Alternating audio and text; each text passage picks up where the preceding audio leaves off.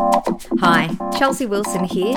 I'm super excited to introduce my new podcast, Control, where we speak to incredibly inspiring women working in the music industry, in control of their music and in control of their careers.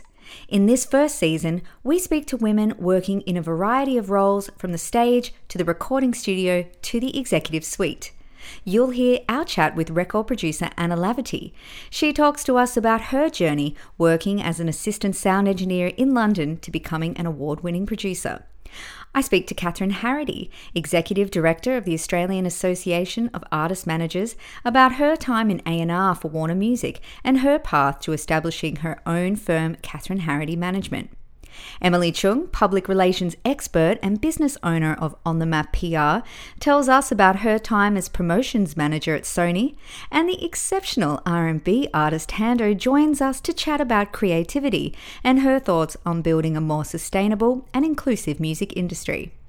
Ketchy Anele, Triple J presenter and artist, joins us to share stories from her time as vocalist in Sasquatch and how she moved from the stage to the other side of the mixing desk.